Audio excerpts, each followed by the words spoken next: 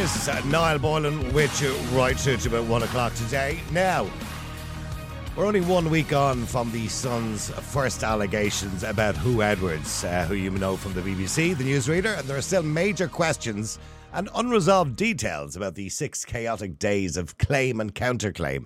And the Sun's telling of the story subtly shifted over the week, particularly on the prominence given to one crucial detail which had been left out, facing serious questions. And the media face an almighty balancing act between privacy and the public interest in reporting claims of serious wrongdoing.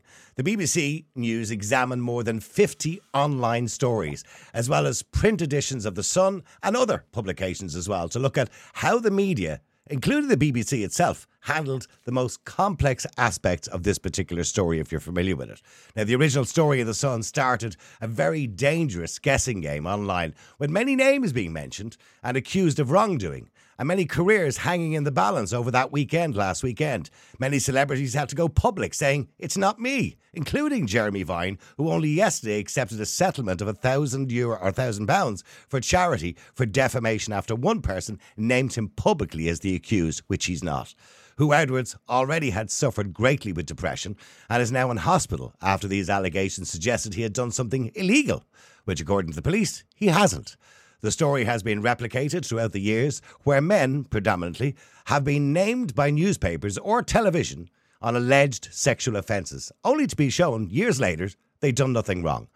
Well, maybe you could say something immorally wrong, but certainly not illegal. One man I can think of, for example, was Michael Lavelle, Kevin from Coronation Street, who you may know, who's currently going through the courts with the Mirror News Group. Because, of course, they went through several stories about him, which were splashed all over the Mirror, including an article about his arrest back in 2011 on suspicion of sexual offences, which he was again cleared of later on. Cliff Richard's home was raided live on BBC television. Who gave permission for that? With no case to answer. Freddie Starr is claimed to have sexually abused a minor and again was cleared, but it caused his health to decline so much that he sadly died. Who Edwards' welfare and wife's statement made clear the impact of the day's fevered reporting and the speculation on her family, and that will be a weighty factor as the debate develops about the balancing between publishing and not publishing names versus the public interest and the right to privacy. Now, one man who has been through this, not just once in 1986, but again in 2015, when it ended his political career back in 1986 and almost ended his life in 2015 as he lost everything as part of a massive investigation by the Met Police into the testimony of one man who turned out to be a liar and a fantasist and ended up in jail. That didn't matter, as Harvey Proctor, who I'm going to speak to in a minute, was named along with 2 other former British politicians already who had their reputations destroyed. His job was lost, his house was taken from him. He had to leave the country, essentially, and wait for over a year for his name to be cleared. And even then, the scars are so deep that it took years to get his life back on track. And those scars will remain there probably forever. And he joins me on the line. Harvey, good afternoon to you. Good afternoon to you and good afternoon to your viewers and listeners. Before I come to your story, and can I just say on a personal level, just in preparation for talking to people, I tend to watch a couple of interviews or documentaries or bits and pieces just for my own research, just to clarify everything that I want to talk about. And I watched those interviews with you over the years, right back to 1986. There was a programme on Channel 4 called Outed. You may remember recording that one. And it was shocking. I don't know whether I was angry, I was sad, I was happy to see you cleared of everything. And when I watched those early images of you back in 1986, when you were first elected, by the way, at the same time as Maggie Thatcher, of course, was the leader of the Conservative Party, a wonderful day in British politics and probably a wonderful day in your career. And to see that smile in your face at that time change over the course of time was just shocking. So you have my personal empathy for what happened to you on 2 occasions that we'll get to in a few minutes. But in relation to Who Edwards, and what's happening currently to him at the moment. And remember, of course, the police have said there is no crime to answer currently. How have the media handled this? Well, I think the media have handled things very badly, but on these matters, they always seem to handle things very badly, and including the BBC, who it seems to me this last week or so have been trying to outdo the Sun newspaper, a tabloid. The Sun newspaper has done what it has done many times before to many people over many years. It didn't need the BBC to follow suit. I mean, Who Edwards, it's known, had suffered from depression before this even happened. There's no suggestion that anything illegal went on. We could talk about the morals of society and how we should and shouldn't behave morally in society. But that's kind of irrelevant to some degree when it comes to illegality, because that's what we should be focusing on, is illegality. Everybody has different morals. We're not bound by particular moral codes of society. And you at one stage call this a witch hunt on men who are homosexual. I'm not suggesting who Edwards is, but you call this at one point a witch hunt on men who are homosexual. Now, if I go back to 1986, and I'm sure you remember that jubilant day when you were elected in Basildon, and you were at the time... 1979 I was elected. Yeah. And then, of course, the Maggie Thatcher government in 1986, of course, this was the peak of your career. When was the first time you heard about the allegations that were being made about you? Originally published in, I think, the People newspaper at the time. Was that the first you had heard of it? I think it was the People newspaper, who was then a paper then owned by Robert Maxwell. And Robert Maxwell disliked the fact that I'd sued the People newspaper for libel. They had made allegations, wrote articles that I had not been given the usual courtesy by the Prime Minister in Prime Minister's Question Time of my honourable friend. When I looked at the particular date of the Prime Minister's Question Time they were referring to, I discovered that Mrs. Thatcher had not only referred to me as my honourable friend once, but 3 times, ending with the words, "My honourable friend is absolutely right." Mm-hmm. And therefore, I'm not one for taking libel actions. They're very expensive and usually don't get the right result. But in this case, I thought it was so gross, so inaccurate, that I sued the People, and Robert Maxwell never forgave me for the fact that I won against his newspaper. So you essentially believe you became a target? I became a target for 2 reasons. One was that, and secondly, because he didn't like my political views, tried to get me to be disowned by my constituency for my political views, failed in that too, and therefore set his dogs of war, his journalists, on to me to try to persuade my constituency executive in Billericay to disown me. They refused to do so. He wired a person for sound to come into my apartment and talk to me about personal matters. The person on their own tape said he was over 21. He turned out to be 19. The age of consent for homosexuals in 1986-7 was different to what it is now, and different to the heterosexual age of consent. Heterosexual age of consent in 86 was 21. Was 16. The homosexual age of consent was 21. So there was a lacuna in the law as well, which was rather relevant in my case, and that is that in heterosexual relations, if a man went with a girl who actually turned out to be 15, not 16, but he believed she was 16, and the jury honestly believed he was right in his misunderstanding, then he had a defense. No such defense was available if a homosexual went with a chap who who he thought was over 21, but turned out to be under 21. I mean, Therefore, we all accept nowadays at 19 years of age you're an adult. In those days, I well, suppose morally things were of course, different. now Yeah. the age of consent has changed in the homosexual case from 21 to 18 to 16. But at that time, 1987, I had to plead guilty to 4 charges of gross indecency for just not realizing that person was under the age of consent at that time. The offences then are no longer offences now.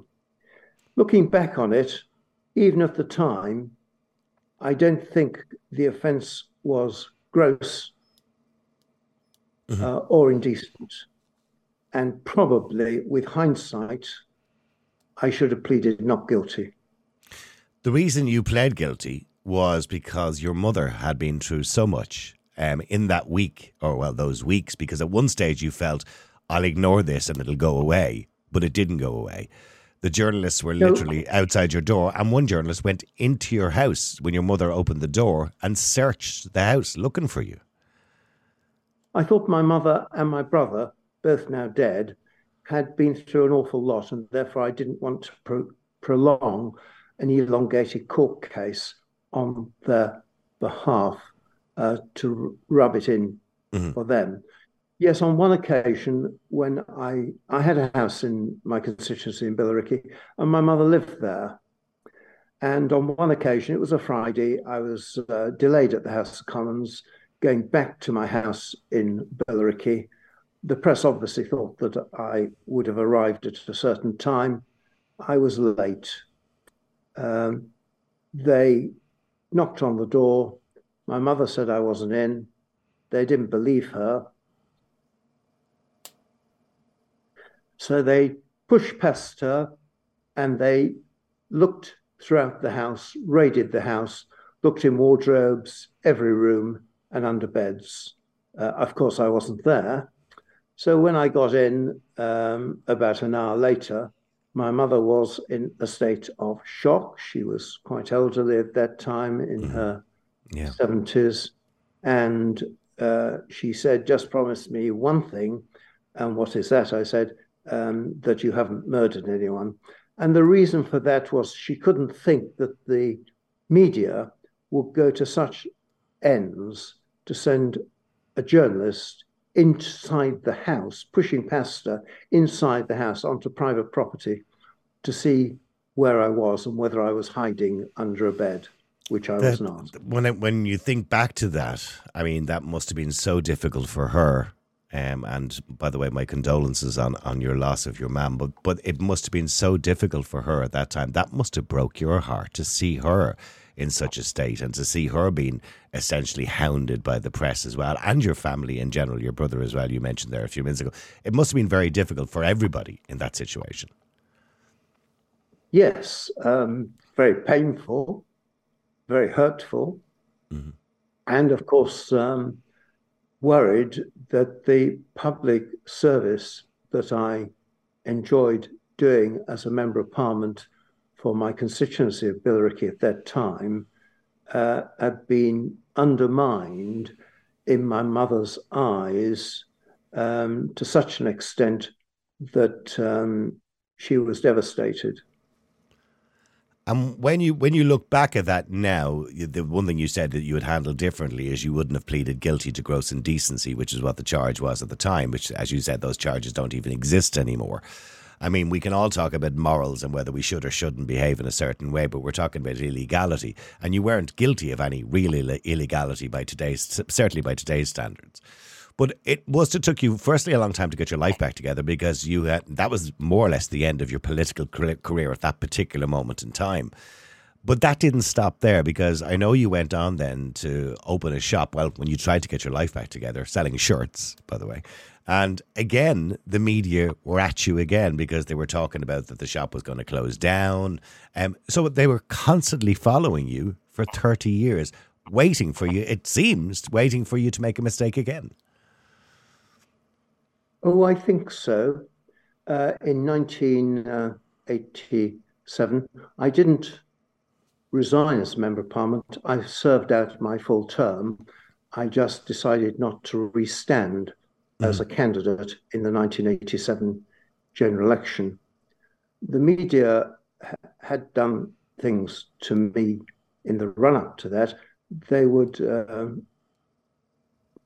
late at night, 1 a.m. or 2 a.m. in the morning when I got in from the House of Commons, they would come and knock on my door and say, Mr. Proctor, who have you been sleeping with tonight?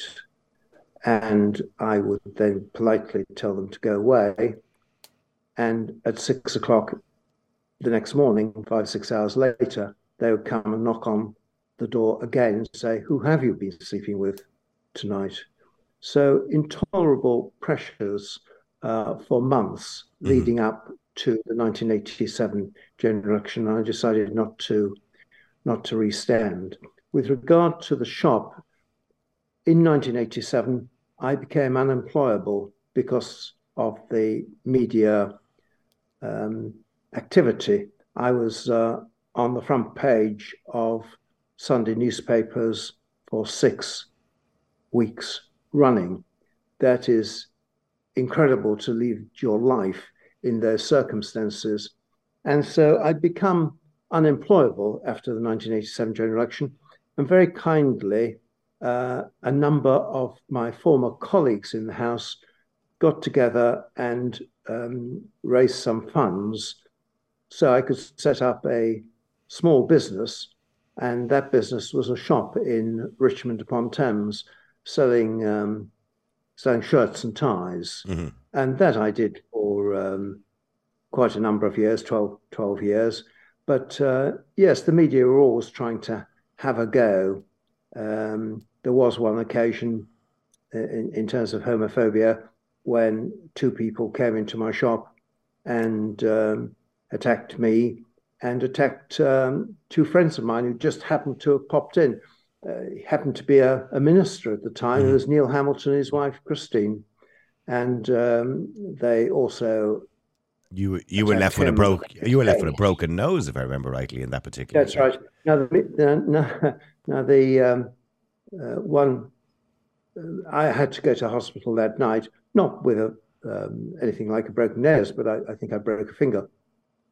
So I went to Charing Cross Hospital, and while I was there, a photographer, who I later learned was from a tabloid newspaper, came into the reception, asked where I was, fortunately couldn't recognize me or didn't recognize me.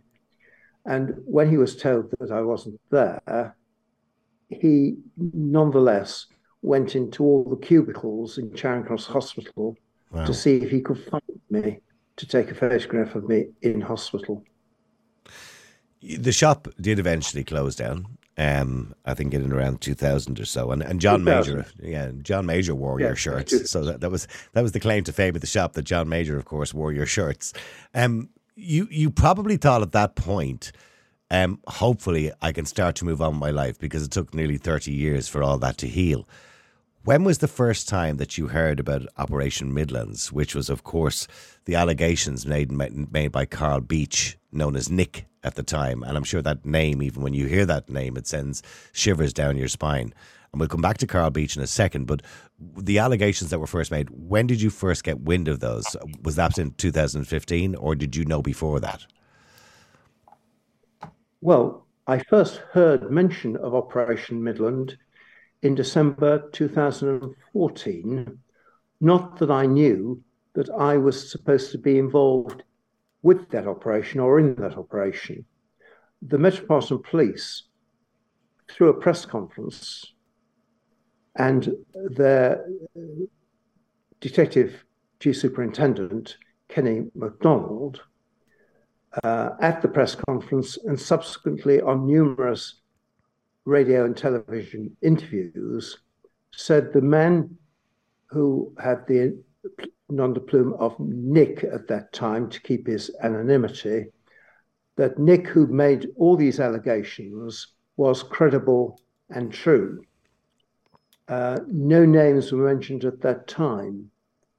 But then 3 months later, in March 2015, at 8 o'clock in the morning, 20 Metropolitan Police officers raided my home in what we now know was as a result of illegal search warrants.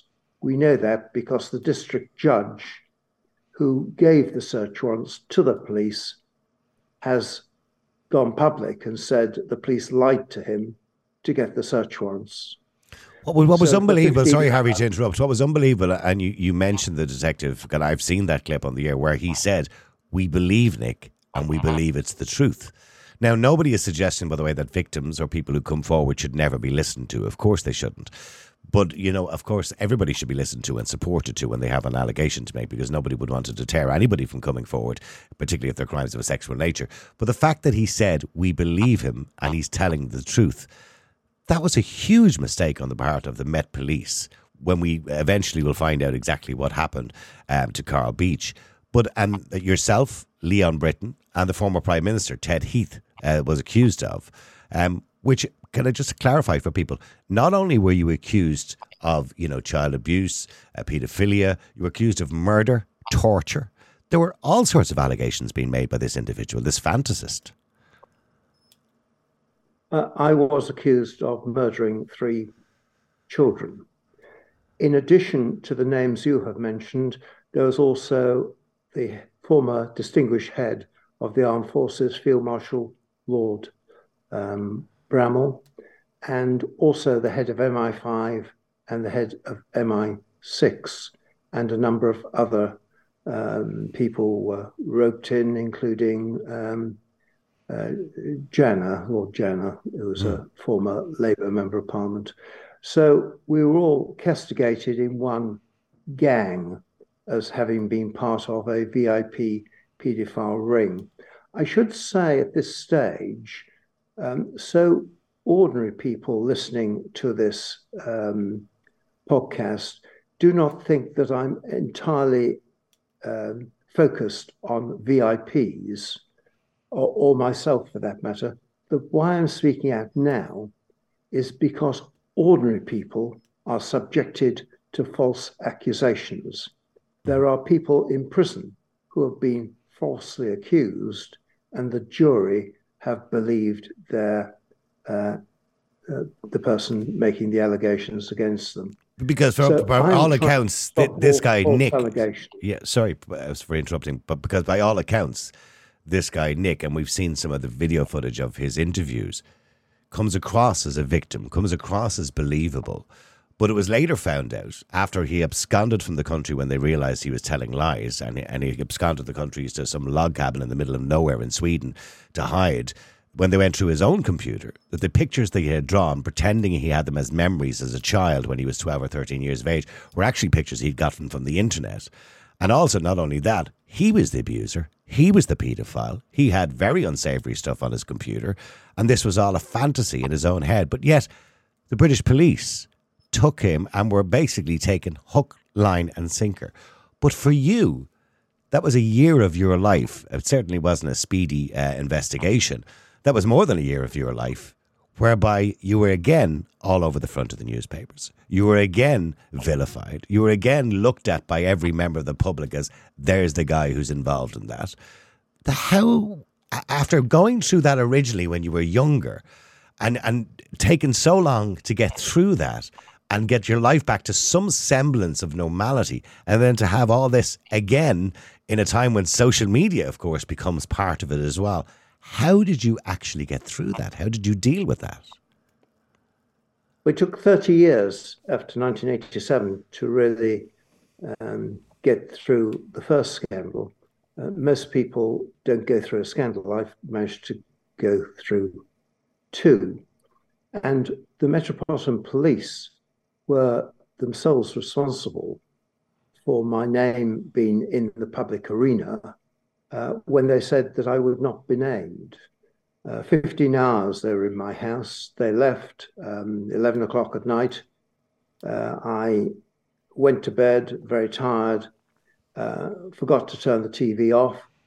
And at 7 o'clock the next morning, I woke up to see my face from the TV screen. and the news of Operation Midland and the search of my house. I turned over to Radio 4 and found that they were also reporting what had happened the previous day. Now I find out that one of the police officers who were in my house as part of the search team telephoned the complainant, then known as Nick, but he was Carl Beach, to tell him that they were searching my home, knowing that he had close connections with an odd news agency called Exaro and had close links with the BBC news team. So not surprisingly, it was all over the BBC and the media within hours. How did I feel about that? Just aghast that here we go again, 30 years later. Did you think you'd be able to deal with it? Did you think you'd be able to deal with it this time? Before the police had started their investigation, the police were saying, linking back to the press conference of a few months before, that this chap was credible and true, when I knew that he was incredible and untrue. Mm. And just to clarify for people, he was sentenced to 20 years in jail, probably not enough, to be honest with you. 18 years. Sorry, 18 years in jail, which in your eyes, I'm sure, wasn't enough because he destroyed people's lives. Leon Britton, of course, sadly passed away during that period of time. He was unwell, but I'm pretty sure this didn't help his health whatsoever.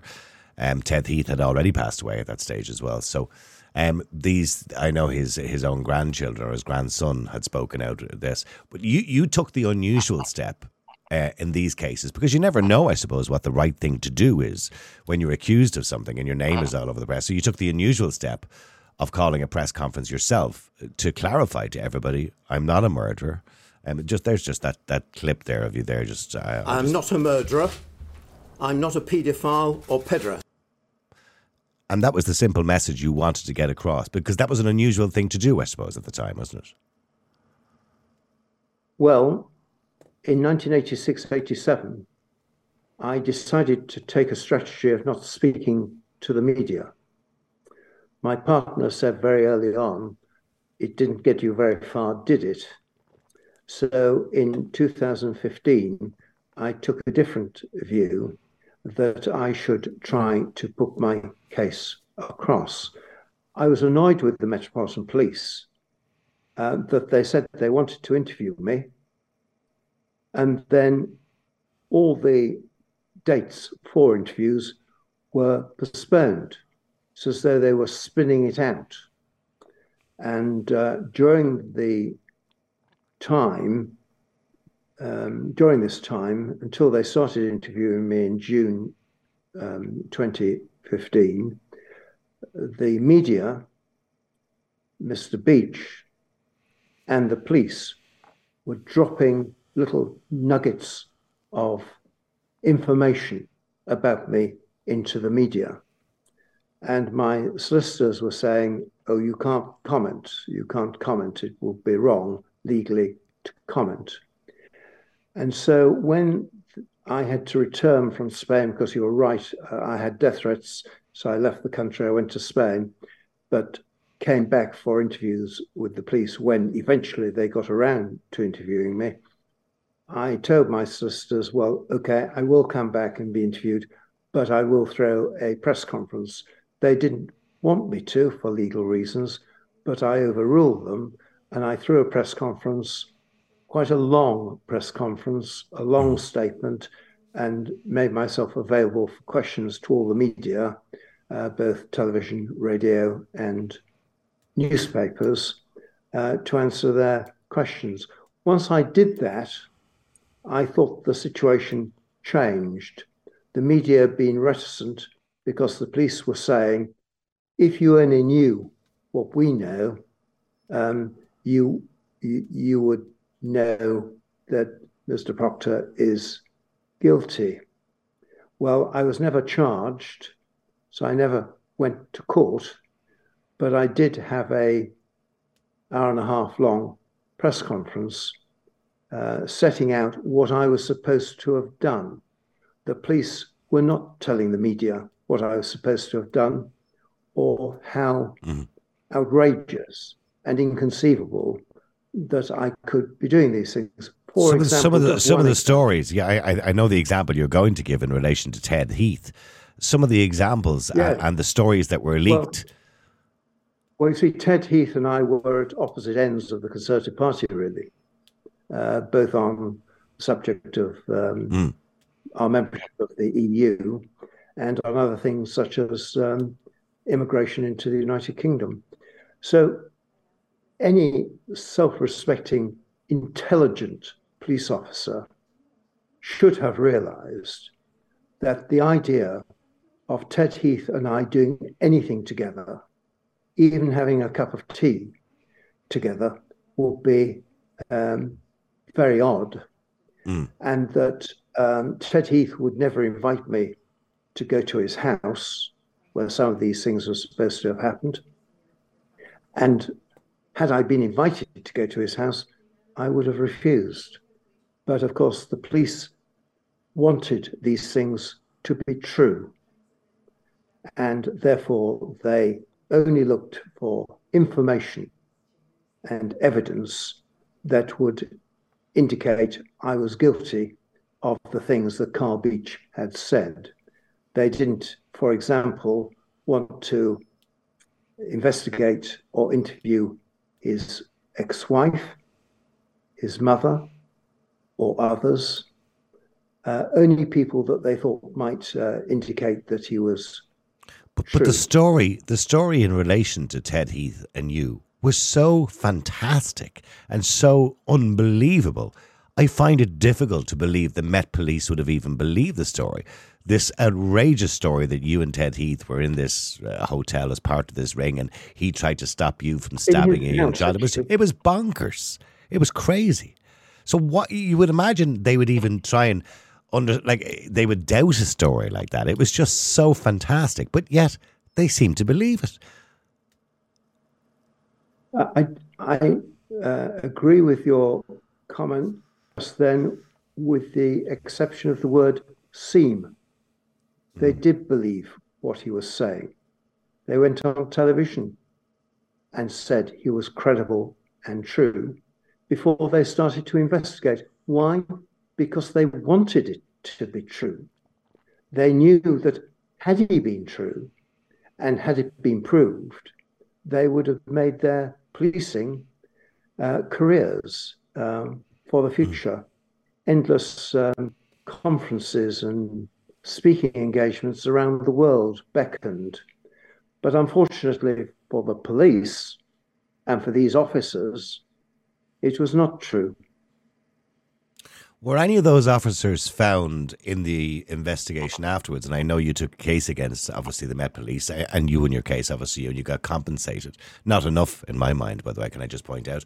But were any of the officers involved in that investigation who took the oath and the word of this man, this fantasist, this crazed person? Did any of them ever face any charges themselves, or investigation, or disciplinary action in relation to the way they handled that? None so far, just the reverse. They were ennobled, enriched, promoted, their pensions extended.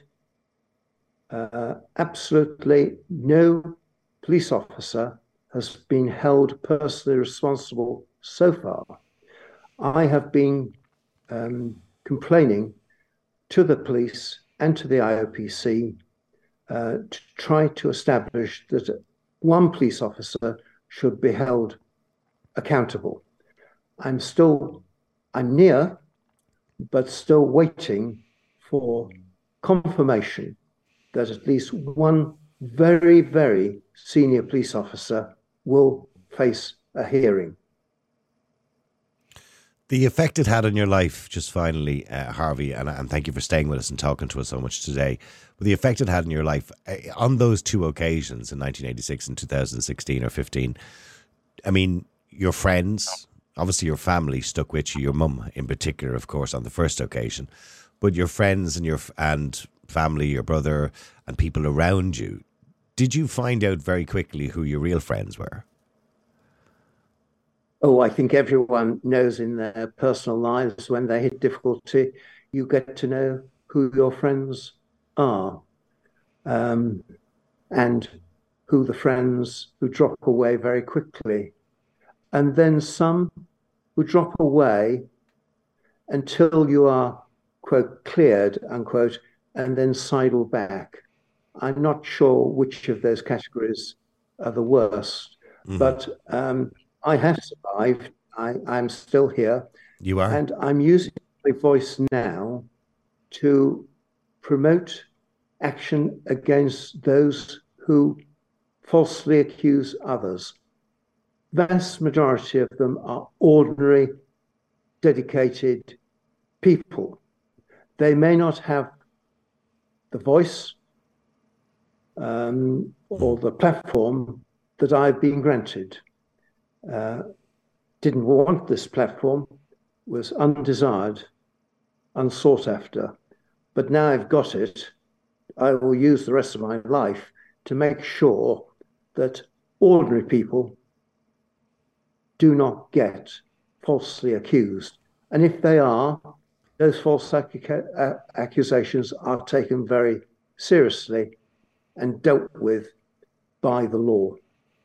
I mean, you've had the best years of your life taken away from you by these accusations. And again, I say to you that I said at the very start, when I look at those pictures of you when you were first elected and serving under Maggie Thatcher and that pinnacle of your political career and the smile on your face and that kind of look of confidence in your face. And yet, if I just do a Google image search for images of you since then, because all of those images would be taken, of course, from newspaper clips, from everything else that happened in your life, I see the sadness in your face. And it must have taken a huge personal toll on not just your mental health, but your physical health as well over these last 40 years. How are you now? I'm better than I was. I won't be the same person that I was in 1979. Mm-hmm. I, if I may say so, thought it was a very great honour to be a Member of Parliament, first for Basildon and for Billericay, and to meet my constituents and to try to solve their problems. I think probably I'd been less successful in solving some of my own difficulties and problems, but I've tried to stand up for myself, thinking I'm also standing up for others. And that's what I continue to do now. I'm sorry, in a way, that this podcast has concentrated a lot upon what happened to me. But as an example, if your listeners and viewers think this is happening to many, many people, and the police do not take these matters as seriously as they should.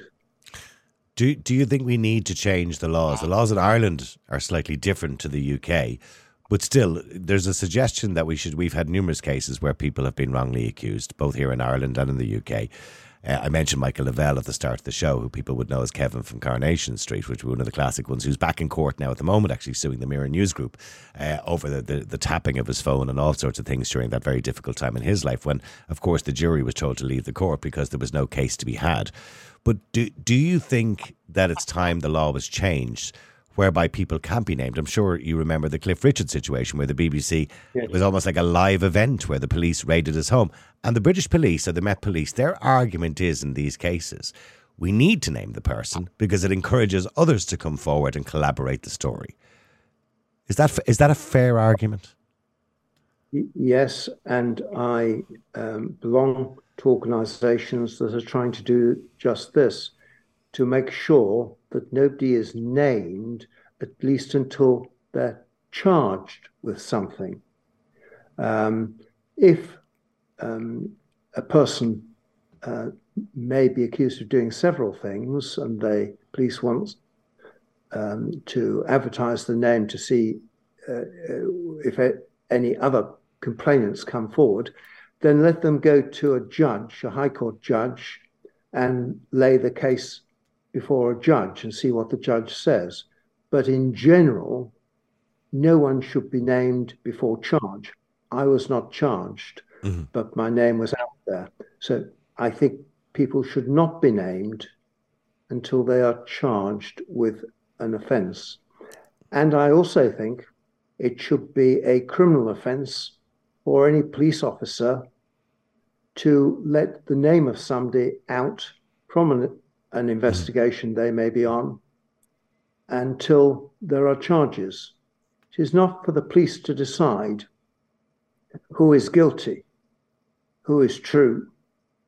It is for the courts to decide. The police investigate, the CPS decide in this country who should be prosecuted, and it's for a jury and a judge to decide who is guilty or not guilty. I got to thank you very much indeed. And I appreciate you talking to us today and taking the time you did to talk to us. And I wish you well in the rest of your life. And I hope you have a very successful career and successful rest of your life. Harvey Proctor, thank you very much indeed. And thank you for joining us today. Thank you very much. Thank you. Well, there you go. There's Harvey Proctor, whose life has been destroyed by accusations, wrongful accusations. And don't forget, by the way, he's not the only one. Many other people, primarily men, whose lives have been destroyed by wrongful accusations. That doesn't take away from the fact that there are very many accusations which are true. But of course, the reason I started to talk about it was because of the Hugh Edwards story in the UK. And as you know from the social media last week, everybody was having a pop at who they could name. Maybe that should also be equally a criminal offence as well as a civil offence of defamation, to name people online in relation to a crime that they haven't actually been guilty of or found guilty of. But the argument for this is, and the British police have said it in the past, and the police over here have said it in the past, but when a name leaks out, it's good. It's a good thing because it brings others forward to corroborate the story. Corroborate the story, should I say. But is that actually true? And is that even fair? Because the person may not even be guilty. And of course, you can bring all sorts of fantasists out of the woods who are not even telling the truth. Just like Carl Beach. The very reason Harvey Proctor went through what he did in 2016 was because of Carl Beach. Carl Beach is now serving, as he said, 18 years in jail for lying to the police, making up a story that wasn't true. Complete fantasy. He had never met Harvey Proctor in his life. He had never met Ted Heath, the former Prime Minister, in his life. He had never met Leon Britton. He'd never met any of these people that he made outrageous accusations. Not just of sexual abuse, but of murder.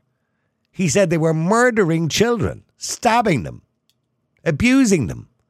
All completely untrue. It was a fantasy in his own head because he was a weirdo, quite simply. But should people be ever named? Let me know what you think. The number is 087 188, or sorry, should I say 085 100 2255. That's the WhatsApp number, 085 100 2255. We'd like to hear your view today. Let me go to, Angela will be with you in a second. Let me go to Eileen first if I can. Eileen, hi, how are you? You're on the Niall Boylan podcast. Hi, Niall, how are you? I don't know whether you were listening to all of what Harvey had to say, Harvey Proctor, but what a life he has had. A life of hell. Dreadful. Hell. Mm. Oh, sorry, I lost you there for a second. Hang on, I'll get you back there. Go ahead, sorry. Presumption was innocent until proven. Yep. Oh, I'm sorry. Hold on. Name. Yep. Go ahead. I don't think anybody should be named until they're found guilty of a crime. Yeah. And then we have it in the Constitution, you know, unless things are going to be changed in the Constitution, which has to go to, sometimes I think it's the Oireachtas or go to the President. The President. Well, it has to go to a referendum if it's changed the Constitution, yeah. Yeah, and amendments, you know, they have to be changed. But it's, you know, if Joe Bloggs is accused of something, you know, somebody says, oh, he's after doing this, we shouldn't be all putting her in the paper on social media until the person goes to court. And if they're found guilty, only sometimes they can be named, depending on the case. Well, yes, if children are involved, sometimes they can't be named. But yeah, it's the protection of the children.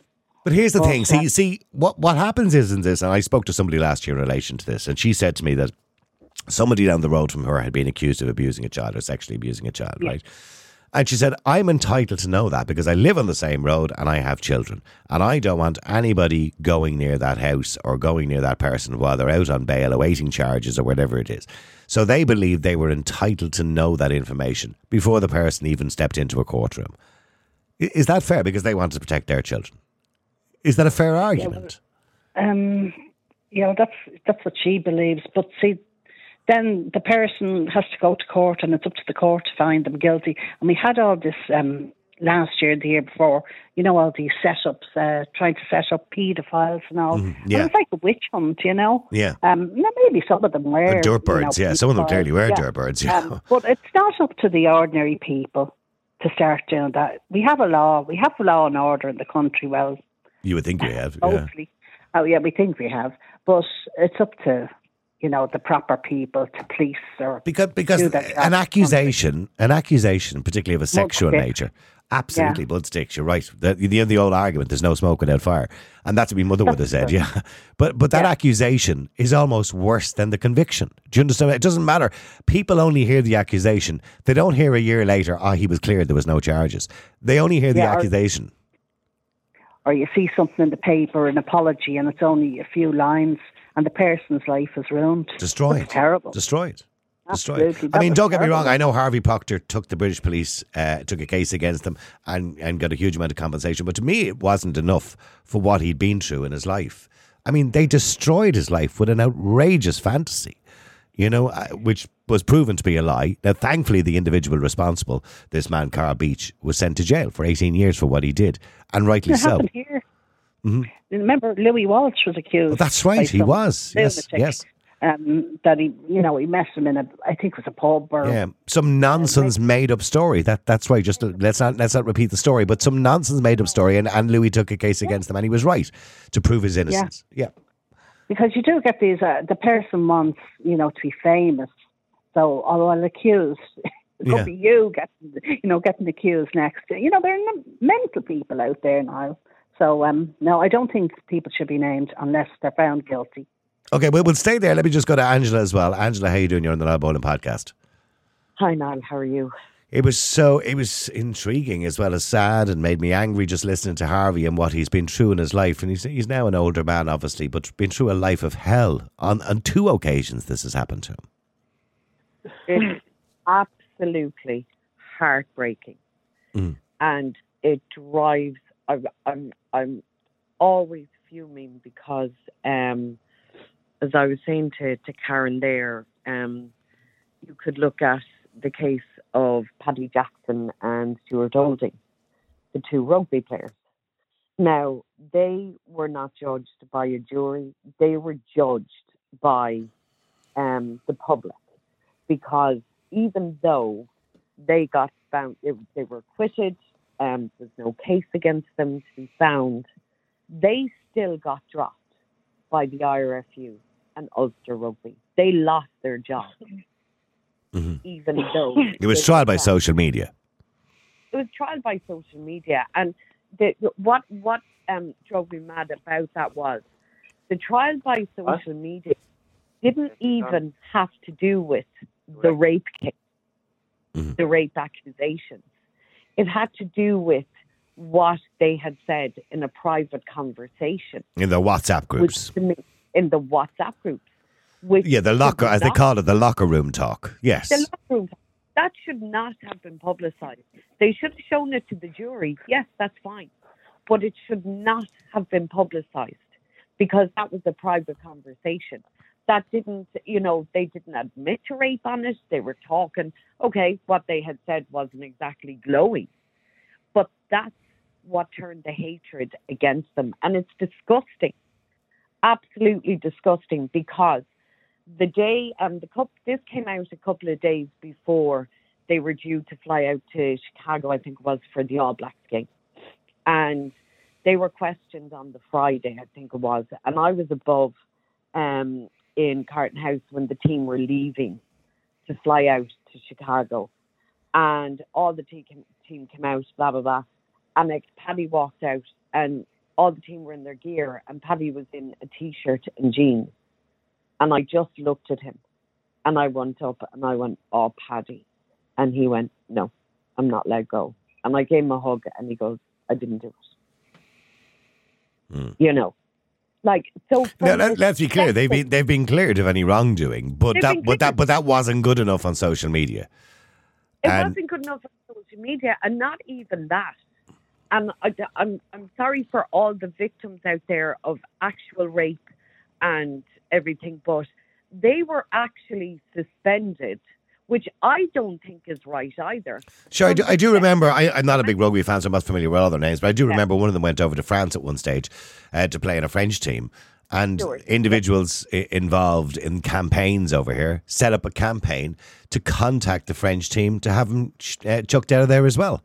So they were relentless to put it happened in Munster, and I'm a massive Munster and Ireland fan. And I was disgusted that Paddy was playing with London Irish, and there was a friendly game before the season kicked off. And Munster fans were saying, Munster supporters were saying that they were going to boycott the game if he was in it. And I was disgusted with that. Absolutely disgusted. But people don't seem to accept, they don't seem to accept what the jury decided. The jury, and in most cases, by the way, in 99% of cases, the jury make logical decisions based on the evidence. Because we weren't there. We weren't at the trial. We didn't see all the evidence. We only got what the newspapers wanted us to hear. So we didn't get all the bits and pieces. We didn't get all the details. We didn't see the looks on people's faces. We didn't see the context of everything. So, but they did. They saw that, and they decided they were not guilty because of it. They weren't guilty because of it. But as I said, not only were they named, but private conversations were put out there. And that should be now totally different, Niall, if they put it up on Twitter or they put it on Instagram or any social media, something was put up publicly. But it wasn't. And not only were they found not guilty of rape, but they were guilty of their own private conversation, and it's disgusting. Okay, so at what point, Angela, just because I need to go to Wayne and Norman, at what point do you believe, as Eileen says, for example, she's completely against the idea of naming people, at what point do you believe that people should be named? Should it be when they're charged, as Harvey Proctor had suggested there? So what, when they're found guilty? When they're found guilty. Because the way I look at it then is, if they are found guilty, that still gives enough time for somebody else to come out. To come out. They can say you can take a charge against somebody while they're in jail if you want to. Yeah, of course. Yeah, and that's when it should be. Well, see, the police, but the police will argue more so. And I remember the very famous case of Cliff Richard's house being searched live on television. Yeah. And the police argued at the time the reason they will name them and make a big spectacle of it like that is to encourage others to come forward to give collaborating evidence. And I don't buy that, because that just turns it into a witch hunt. It turns into a witch hunt, because then what you can get is people who will jump on the bandwagon. Well, just say it. Cases, yeah. Well, yeah, sure. I was in his company one night at a party. I can say it. I'll get millions. And there are complete and devious and evil people out there who will do that. Now, that is... So finally, just in relation to the argument that somebody should be entitled to know, or as a member of the public, if somebody is accused down the road from you, Joey down the road is accused of doing something to a child, that you should be entitled to know because you've got children and have them to protect. No, I don't believe. And Eileen, you don't agree with that either, no? No, entitled to know what? Because he hasn't been charged, he hasn't been found guilty. Entitled to know that someone thinks he might have done this? No, definitely not. Should not be allowed to name a person unless they're found guilty. Okay, well stay there for a second, Angela. Let me just go to Wayne if I can. Wayne, how are you doing? You're on the Niall Boylan podcast. Oh, sorry, Wayne. Do apologise. Go ahead. No worries. No, I was just saying thanks. I mean, there certainly appears to be a lack of due process in this idea of putting forward an individual's name without the confirmation of a verdict. And in the current vindictive cancel culture that we have, that can cost you a job. It can cost you your anonymity, obviously. Your character, and your reputation, everything. Yeah. It can sully everything, and it can destroy lives when the charge may not be just. We have to be patient. I know people will feel that it puts them at risk, but there are innocent people that go through the judicial system, and they should not be burdened with the kangaroo court of social opinion. Unfortunately, we're prone to emotion, we're prone to error, and we need to try and eradicate as much of that as possible to make sure that we actually get justice, like the examples the ladies were giving. You can destroy a person's career, something they've trained their entire lives for, that they sacrificed for. I don't believe that that's fair and equitable. When you hear the argument, you know, that it's to protect others, just in case the person might be of danger to others, or it's to get other witnesses to come forward who might have had the same experience as that person, it's, you know, to help the police, and that's why they will throw out these names. Do you think that's even a fair reason to do it? I don't believe it's worth the sacrifice of the anonymity, no. I can understand the perspective of saying it's for the veneer of safety or for the opportunity for people to come forward. But then you sacrifice that person's privacy and their right to fair trial. You can't have a fair trial when you're naming people ahead of time. It's going to bias people around it, and it can run the risk of that having impacts down the line. I just don't think it's a fair trade-off. Stay there, Wayne, because Morris, how you doing? You're on the Niall Bolan podcast. How you doing, Morris? Afternoon, Niall. That was a horrific story with that elderly man. I couldn't believe it. Harvey Proctor, yes, it was a horrific story. Yeah, absolutely. And to think that he survived and he came out the other end, but like you said many years ago, mud sticks, you know. Yeah, but I mean, but do you agree with naming people? I believe in innocent until proven guilty, right? But the only thing I said to your researcher was, if they caught somebody red-handed absolutely abusing a child or carrying out a violent that doesn't really happen. They don't generally catch anybody red-handed. They're usually accusations I'm that just are saying, made. if they have of the opinion that this person is a big danger to the public, I would definitely not name them. But who decides? Because if somebody is accused of being a rapist and they are a rapist, they're clearly a danger to the public. If they're accused of being a paedophile and they are a paedophile, they're clearly a danger to society. But they're not really any of those things unless they're convicted by a jury of their peers. So who decides then, by your theory, Morris? Yeah. You know? Yeah, I think somebody calling there, Niall Bolan. Oh, yeah. I think somebody was... you know, if that story to me, I couldn't believe that man survived everything that was done to him. And you know, I was just thinking, Niall, I heard many years ago, probably like you did. I know I have a relative that was in the Med in London, and you heard the thing on the television shows, stitched up by the police or stitched up. If ever there was a case of somebody being stitched up, we witnessed it today on your programme by the establishment. Oh, you know, completely and stitched come up. out the other end. I mean, the idea that the Met Police would go on television on the BBC, and I watched the clip he's referring to, and say that we spoke to Nick, because they wouldn't even use his name at the time, and we believe him, and what he's saying is true. And yet, it turns out it wasn't true. He was a fantasist, and it was nuts, and he went to jail for 18 years for it. You know, I was just thinking, if the technology was around at the time, a simple lie detector test would have proved lie detectors have been around for a long time. But see, Wayne, I'm still looking at some of the messages coming in, and I'll just read you one here. Niall, you're all talking complete and utter nonsense today. If there was a paedophile or sex offender or somebody accused of said down the road from you and you had children, you'd want to know who they are, wouldn't you? I mean, so Wayne, see, that's the argument by people, isn't it? Yeah, and that's fair from the perspective. But I would hearken that you should consider, what if you were that person that was with that charge? Would you not want to be given the benefit of the doubt and allow justice? I understand the idea of a paedophile being around. It's terrifying. But is it a paedophile or is it an unjust claim? And I think we really need to let the air get at it. You've got to get that evidence out there. It has to be seen by a jury. Okay, well, stay there. Let me just go to Norman as well. Norman, how are you doing? Oh, nice. How you doing, Norman? Nice to talk to you. Sorry, Norman, do you believe anybody should be named before they're even convicted? Or charged, for that matter? Sorry, Norman, are you there? Yeah, hello? Yeah, Norman, go ahead. Yeah. No, absolutely not. I can't hear you, Norman. Can you go off speakerphone there? You're just on the speakerphone and it's just awkward to hear you. Hello? Yeah, that's much better, Norman. Thanks. Oh, okay, great. Sorry about that. No, absolutely not. No. And the example you gave there, you know, I'm not a Cliff Richard fan by any stretch of the imagination. I prefer the Virgin Prunes. But I was horrified the way he was treated. And then it turns out afterwards there was totally no foundation. Do you remember that? That was, I don't know whether even Wayne remembers that. It was actually live on television. Live. They had the BBC helicopters that were up over the house while the police were raiding his house. He wasn't even there. He was actually in the Caribbean on holidays or something at the time. So he was watching it like everybody else. And when they spoke to the police, they gave a press conference outside the gates of his house as they were taking computers and files and stuff out of his house in evidence bags. They said the reason they did it so publicly was, and gave the information, they told the BBC, we're going to be there at 2:00 today, whatever it is, have all your reporters ready, is to encourage other people to come forward.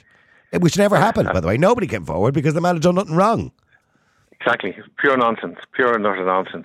And how many times have the police put people away, both in Ireland and in England or in America, people away who are totally innocent and have been proven to be innocent, but the evidence was hidden. So, unfortunately, you can't trust the police 100%. It'd be great if we could. People didn't believe there was pedophile priests, 20, 30 years ago.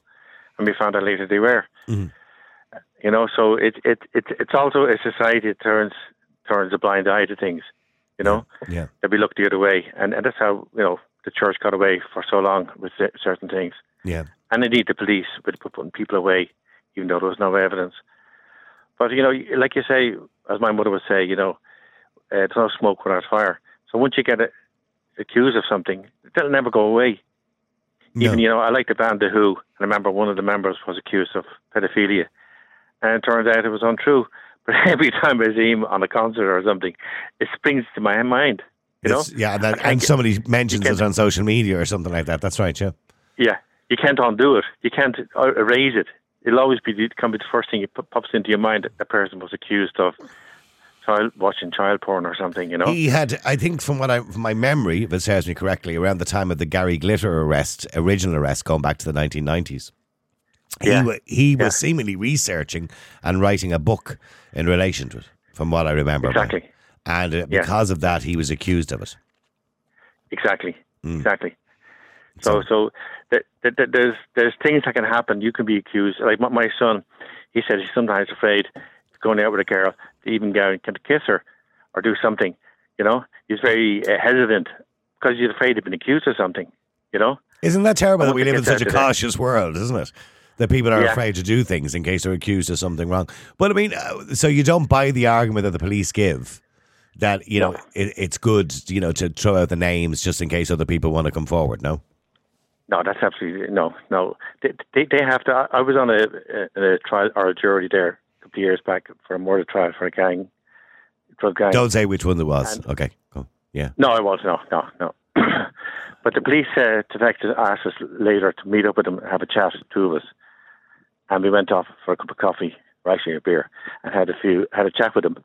And although we found the person not guilty, we told them why. Although we thought he was guilty, what was wrong in the trial, what the Gardaí did wrong. And they were extremely happy for that because they never get a chance to talk to the jury. And they don't know. By the way, is that normal procedure that the Garda Síochána would meet with members of the jury and find out where they got it wrong? Is that normal procedure? No. Right. No. It's bizarre. No. They said it was the first time that ever happened. They tried to meet up with the jury, ask people from the jury, like, why did you come to that conclusion? Seems quite unprofessional to me, if you ask me. I don't know. I've never heard of anything like that in my life. No, well, it's understandable from their point of view. The point was... I understand. No, I understand the reason why they wanted to do it, because they obviously didn't... the prosecution wasn't good enough to convict the person, and you found them not guilty. But what I'm saying is, I find it very unusual, or maybe inappropriate. I don't know. Wayne, does that sound inappropriate to you? That the police, the Garda Síochána would want to meet with the jury members afterwards? Yeah, well, I certainly think that it's not part of the standard process. No. Yes, it would kind of cross that fine line. I could understand if perhaps maybe there was a voluntary meeting at an assigned time where you can go in kind of free of the immediacy of it, that you could probably go in and give a little bit of feedback. But I mean, it should be evident where your cases come down. It's going to be down to the evidence, the way you put it forward, or the lack of consistency that's going to be in there. You shouldn't be learning brand new things in your techniques when you've been doing this as long as many of these people have. Yeah, I couldn't agree with you more. Let me just go to Billy. Billy, how are you doing? You're on the Niall Boylan podcast. Hey, Niall, how are you? Good, Billy. I don't know whether you were listening to Harvey Proctor, but what a sad story. Well, that actually made me really angry, actually, listen to it. Heard elements of it, Niall. Look, in our justice system, there's a presumption of innocence until proven guilty, and that needs to be maintained at all costs. He's a prime example of why that is. A life absolutely destroyed by untrue allegations and homophobic allegations in his absolutely case. Yes, it is a case that in other areas, like some people are texting about paedophiles there, a suspected paedophile, not a confirmed paedophile. And if there's an individual in an area that is suspected of this, there has been cases where the name has got out and people have run them out of an area. And if they're found innocent later on, they can never go back. Their lives are ruined because of accusations from people. So, you know, I can see the other side of it, but in fairness, you're ruining someone's life by putting these details out, these untruths out. So at what point should somebody be named? When they're charged? When they're convicted? Would you go as far as to say when they're convicted? I would say when they're convicted now. Yeah, I would go as far as that too, yeah. One of your previous callers referenced Paddy Jackson and Paddy Jackson being the face of it at the time because he was the up-and-comer in Irish rugby. Like, he was named, and I know it's a different system. Well, there was a whole social media campaign around that one. You know, that was trial by media. He was named in the North. And look, there was about 3 years ago, there was, I think it was the Mirror that published about a famous Irish sports person was involved in a sexual assault, and there was many articles that went out about it. Nothing ever came from it. And there was plenty of suspicion about it. Oh, there was guessing games going on social media. But I mean, as soon as I saw the Who Edwards story last week, the famous A-list BBC presenter, which is going to rock the BBC, you know, all of a sudden on social media, the amount of names being thrown out by people, and all of these people, you know, the top kind of 5 names that were being thrown out by people, all had to come forward and say, it's not me. It's not me. And that in itself is wrong. Yeah. You know, that is bringing people's names through the mud that have nothing to do with the story because they're living in the court of public opinion. I think on the part of the Met and the UK police forces, it's a case of lazy policing. If they have suspicion that someone has done something... But it's not just the Met, it's the media too, because the Sun newspaper ran this story. And it turns out that the individual that was supposed... Let's not even... Yeah, I know. By the way, can I just point out, from a moral point of view, they talked about this presenter paying somebody for indecent pictures, right? Or for naked pictures or whatever it was, right? When the person was 17 or 18 years of age. Yet that same Sun newspaper, only 15 years ago, were paying young girls of 17 or 18 to take their clothes off on page 3. Well, they're not... Well, I know, I'm just saying that's a bit of hypocrisy, isn't it? In the vocabulary of the average Sun journalist. But look, it's the case... The Sun is a rag, is what it is. It's always been a rag, and, you know... I know the people of Liverpool are not too pleased with it, that's for sure. It won't be... They'll never be forgiven. And there's other areas of the UK where it's not sold either, and rightly so. Okay, but getting back to the story. So they said they verified this whole story, yet the individual who they're claiming this wrongdoing was against got a lawyer and solicitor and went to the police and said, this never happened. It hasn't happened to me. The Hugh Edwards story looks like a family spat that got out of hand. Absolutely. Someone's mother went to the press. But Hugh Edwards then is obviously going to be the victim of this. So he's now in hospital because he's suffering from mental health problems because of this. Yeah, and it's completely wrong. It's absolutely reprehensible. And, you know, the Sun, what was Piers Morgan's paper before? The News of the World. News of the World doesn't exist anymore. Yeah, it was a rag anyway. Because of accusations like this. And the same with Michael Lavelle. Michael Lavelle, of course, I mentioned Kevin from Coronation Street, is currently taking a case against the Mirror News Group. At the time, I remember that story at the time, and it was all over the front pages of the paper, you know, Kevin from Coronation Street or Michael Lavelle, sex with a school child. Turned out to be completely untrue. What's the common factor in all of tabloids, red tops, yes. Tabloids, red tops, owned by Rupert Murdoch in a lot of cases here. You know, this is the standard of journalism that he allows in his tabloids, and this is where we are. But unfortunately, there doesn't seem to be regulation. I mean, we have regulation, for example, when I'm on radio for the Broadcasting Authority of Ireland. So we have a regulation. We can also be sued for defamation, by the way, if he's mentioned somebody's name. But there doesn't seem to be any regulation at all. I'm not sure what the defamation laws in the UK are like, and I don't know if they're the same. Paper, are they? Yeah. If they were, would we be in the situation that we're in with a lot of these reports? I don't think so. Well, the thing about it is, you know, a lot of people are afraid to come forward. So if a celebrity has an accusation against them, unlike Harvey Proctor, who called his own press conference, they're going to be advised by the lawyer, do nothing, say nothing, because you're only giving the story credibility.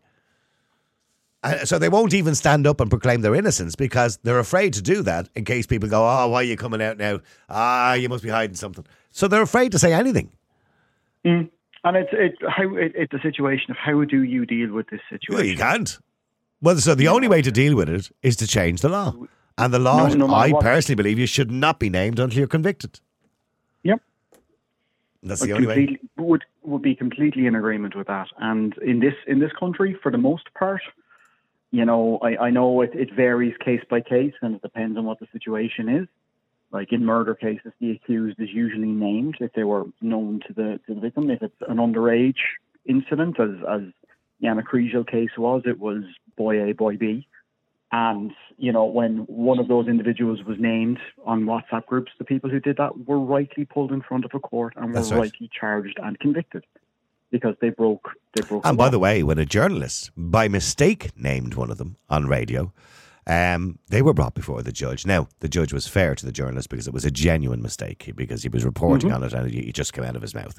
But he was brought before a judge and still reprimanded for it. Now, thankfully, the judge didn't do anything more about it, but he did reprimand him and said, you know, you have to understand and be careful when you're doing these things in future. But in relation to, I can think of one Irish celebrity. I'm not going to name them because I don't want to add any fuel to any fire. One Irish celebrity who only in the last few years lost everything, his career, everything, because of an accusation that was made that turned out to be untrue. Yep, and you don't have to name the person I know you're talking about. And, you know, their career in this country is pretty much finished. Done for. Yep. As someone said, there's no smoke without fire. And that's dreadful, isn't it? And they will always be associated with the accusations that were made about them, whether true or proven or not. But once that accusation is made and a name is associated with it, that is tied to you for eternity. Shocking. We'll stay there. Let me go to Mark as well. Mark, how are you doing? You're on the Niall Boylan podcast. Hey, how are you doing? How you doing, Mark?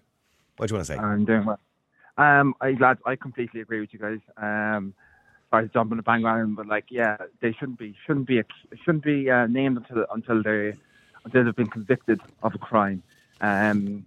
It's mad how they can put out a name, an accused person, the person's dragged up and down the country, bad name, but then like a child, not a little child, but like a young man got murdered there in Cork, maybe 2 years ago, and murdered by a young guy, like stabbed, like, you know. And I remember the story you're talking about, yeah. And they still called him boy A, because he's a minor, yeah. That's nonsense. How can you? Well, I would agree that is nonsense because it's murder. And of course, if we remember in the UK, Jamie Bulger's killers were named and they were 13 years of age. It's madness. You can be accused and you can be named, but you can be accused but named, but then actually convicted and not even named, just because you happen to be under 18. It's madness. Like it's really no. The law's an ass when it comes to that kind of stuff, and I firmly believe even the killers, if they're sort of 15 or 16 years of age, should be named. But by the way, and maybe you could say they should be named once they're 18 years of age, and that's fine. But it just, they should be named. My other thing is I think these media outlets should be held at a greater account. Like, you know, there should be harsher punishment for these media people. Like, you know, it's particularly when they run a story that's probably not true. Yeah, or has a semblance of truth. But also, like, if it's not a criminal matter, right? It's not a criminal matter, and it's not a government matter. Like, then it's a personal matter. Like, who like, what's the deal for everyone? Like, you know. But my question to you guys as well, though, is if he's not convicted and he's done no wrong in the eyes of the law, right? Yep. Does it really matter what anyone else says? Does it really matter? Well, it does, because their career can be destroyed. But I understand. You know, your life is destroyed by an accusation. Sure. Another question would be: if an accusation is made and a person is found innocent, is any institution or publication that's put out a story supporting this then liable for slander? Well, they are. Yeah, and by the way, you can be charged with defamation for repeating a defamation. So in other words, you know, if one newspaper, puts a story up that's completely untrue and that's defamation, if you then repeat that story or read it out, it's not fair. You can't turn around to a judge and say, oh, well, I thought it was true because I read it and I just read out the story that was already there. You are also defaming the person. So you can equally be charged with defamation. Like, I'm not sure how often they're chased after in cases, You know, the the defamation case will normally, Richard. yeah. Well, they normally with a defamation case, it will normally go to the first person. Now, don't get me wrong. There has been cases where many newspapers have all defamed the same person at the same time because they followed each other. But the defamation case will normally go to the first person who named them. But defamation, the problem with defamation cases is they're expensive to take. I mean, you need about $5,000 just to get in the court. You know, and they're expensive cases to take. Judges are not going to, or solicitors are not going to take them on a no-win, no-fee basis. So you've got to have that money to take the case in the first place for defamation. Now, that's a double-edged sword because it's a good thing and it's a bad thing. Because if it was free to take a defamation case, or you could do it on free legal aid, which you can't, well, then you would have defamation cases in the courts every single day of the week. We'd probably have a specialist defamation court set up. we would, because people would be just, he called me a name on the street the other day in front of a load of people. Do you know what I mean? It gets silly, you know, so if it was free. So it has to be serious before you can take a defamation case. Sorry, let me go to Alan as well. Alan, how are you doing? You're on the Niall Boylan podcast. Alan, go ahead. Oh, yeah. Yeah, how's going on? How's things? Yeah, go ahead. Yeah, I'm sorry about that. Yeah. So, I kind of guess like this is a very serious matter. Like, and like, nobody should ever be treated guilty until proven innocent to a certain degree. Like, I've had personal kind of experiences of where like people have made very serious false allegations against me.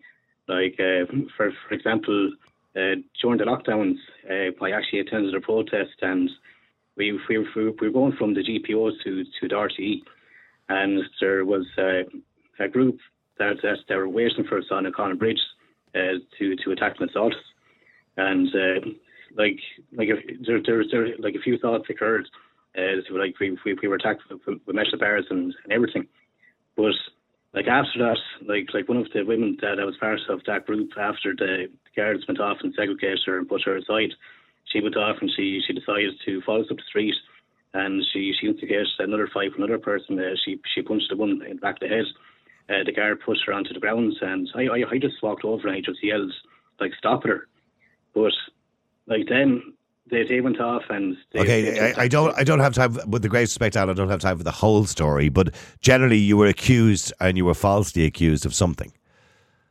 Yeah, but see, like they went off and basically accused me of assaulting her, and ever since then, like for like the past 3 years, like they've been contacting like every single employer that I've had, basically saying that. Okay, well, if indeed that's not true, well, that's a horrible thing to happen to you. If indeed it's not true, and my sympathies to anybody who has been accused or falsely accused of something they didn't do. By the way, were you ever convicted of anything or charged with anything? Oh no! Well, see, the thing is, like, I challenge these people. Like, I asked. Okay, I know. I just asked. Were we ever convicted or charged? No. Okay, no. That's all I needed to hear. Okay. If it was serious enough, I'm assuming you would be charged or convicted of something. Anyway, but in relation to crimes generally of a sexual nature, should people be named before they're actually charged? Well, no. See, like the thing is, like, there's always an essence of where that person can be innocent, and like once that goes out onto social media or goes onto newspapers or anything like that, like it can be blown out of proportion. So like people are only getting that one side of the story. Yeah. So like if hundreds of thousands of people already think that this person is guilty before like the real truth comes out about that person, like that person has been fundamentally destroyed, and it does follow them around the place. Oh, it does. Well, it'll follow them forever. Billy, just on a final note, I don't know whether you heard all of Harvey Proctor's interview at the start. I hope that never happens to anybody again, because it's a shocking story. But I believe it's not going to change. I think we will continue to see stories similar to Harvey Proctor's for many, many years where people are wrongfully accused. Yeah, I would say so. There's no stopping the accusations, and until there's legislation brought in, particularly in the UK, to protect people who are accused, it's going to keep going on and on. Thank you very much indeed, Billy. Thank you to Alan. Thank you to Mark. And thank you to everybody who got involved in today's show. Now, Alan on Facebook says, yes, I've spent 3 years of my life having my employers being harassed by hate groups Oh, that was Alan, I think we just talked about there. Christine says on Facebook, their name shouldn't be mentioned if they've done nothing wrong. Dragging their name through the mud for no reason. People don't easily forget, and they won't forget a name regardless of innocence. John Malloy says on Facebook, of course, but it will never happen. Law enforcement are leaking stories to the media for money for years. Media would have to be held accountable too. Dennis says, absolutely. In other words, you shouldn't be named unless you're convicted or charged. Elaine says, my heart breaks for this man. I remember him to be an exemplary at his job when he was first elected in the UK. People need to own the consequences of their mouths and realise the knock-on effects before they proceed to name and shame. Naming innocent parties not only damages the person named, but also damages their family, friends, colleagues, and anyone else by association. People who do this should also be treated as having committed an offence. It's just horrendous. Well said, Elaine, by the way. Can I just point out that's a very good statement to make. Just in relation to Who Edwards, by the way, as well, there's a statement in as well, released by the PA News Agency. Vicky Flynn, the wife of the BBC news editor Hugh Edwards, said, in light of the recent reporting regarding the BBC presenter, I'm making a statement on behalf of my husband Hugh. After what have been 5 extremely difficult days for our family, I'm doing this primarily out of concern for his mental health, well-being, and to protect our children. It goes on to say how Who is suffering, and I'm sure you've heard the statement that they did put out, because I meant to read the whole statement there earlier on. But she said, I know that Who is deeply sorry that so many of his colleagues have been impacted by the recent media speculation. We hope the statement will bring an end to the situation. In other words, there is nothing to answer for. Yet, the Sun newspaper saw fit to run the story and turn it into a guessing game on social media. The guessing games need to stop on social media. We need to change some of the rules around social media. Absolutely. I am all for free speech. Everybody should be entitled to free speech, but you must be responsible for what you say. So if you start naming people and a suggestion of an allegation or somebody has broken the law, you must be responsible for what you've just said. For example, Jeremy Vine took one person to task who named him as the person in the Who Edwards case last week. He could have taken him to court for thousands, but he didn't. He just said, say you're sorry and give me £1,000 for charity, which the person did and apologised. Because the person said, oh, the reason I did it was because I was drunk. Being drunk is no excuse for making a very serious allegation against people online. When you call somebody a name online and a serious allegation, i.e. you call them a racist, or you call them a homophobe, or you call them a liar, or you need to be sure that what you're saying is true. Because if it's not true, it's defamation. Now, thankfully, there isn't defamation cases in the court every day. People expect what they call common abuse on the internet, and that should continue, by the way. Common abuse should be allowed on the internet. It's okay to call somebody a gobshite or an idiot or an idiot if you don't like what they have to say. I wouldn't personally do it, but it's okay to do that. That's common abuse. But when you make an accusation of something that's illegal and you refer to somebody as a paedophile or a sexual assaulter or a rapist or a murderer, then you're into very dangerous territory. People should not be allowed to do that online. If they do, and that person is innocent, they should face charges. Criminal charges as well as defamation of the person's good character. Anyway, if you have any thoughts on this, you can send us a text or a WhatsApp, and it's 085 100 22 55. That's 085 100 22 55. Don't forget, by the way, we don't charge you for watching this every single day. It's free of charge. There's no subscription just to watch this. You can watch it every day for free. We'll never charge you for watching it, for listening to it. You can go to our website, niallboylan.com. You can download it for free there as well, by the way, if you want to. All we ask is that you subscribe voluntarily. On our Twitter account there at the top, you will see a follow button. Just click follow and click subscribe. If you've got a chance, it's the price of a cup of coffee once a month. That's all it is. Starbucks coffee, of course. Or the price of a beer. Actually, you wouldn't even get a beer for a £5. Anyway, please subscribe and help us to continue to provide programmes for you every single day and good guests, because I think it's intriguing to listen to. I think we learn a lot. I'll be back again with you tomorrow at 12. Until then, have a great day. The multi-award-winning Niall Boylan Podcast. Listen live on Facebook, YouTube, and all the usual live stream services. To get in touch, just WhatsApp or text 085 100 2255. The Niall Boylan Podcast. They told me to shut up. Available for download from all your usual platforms.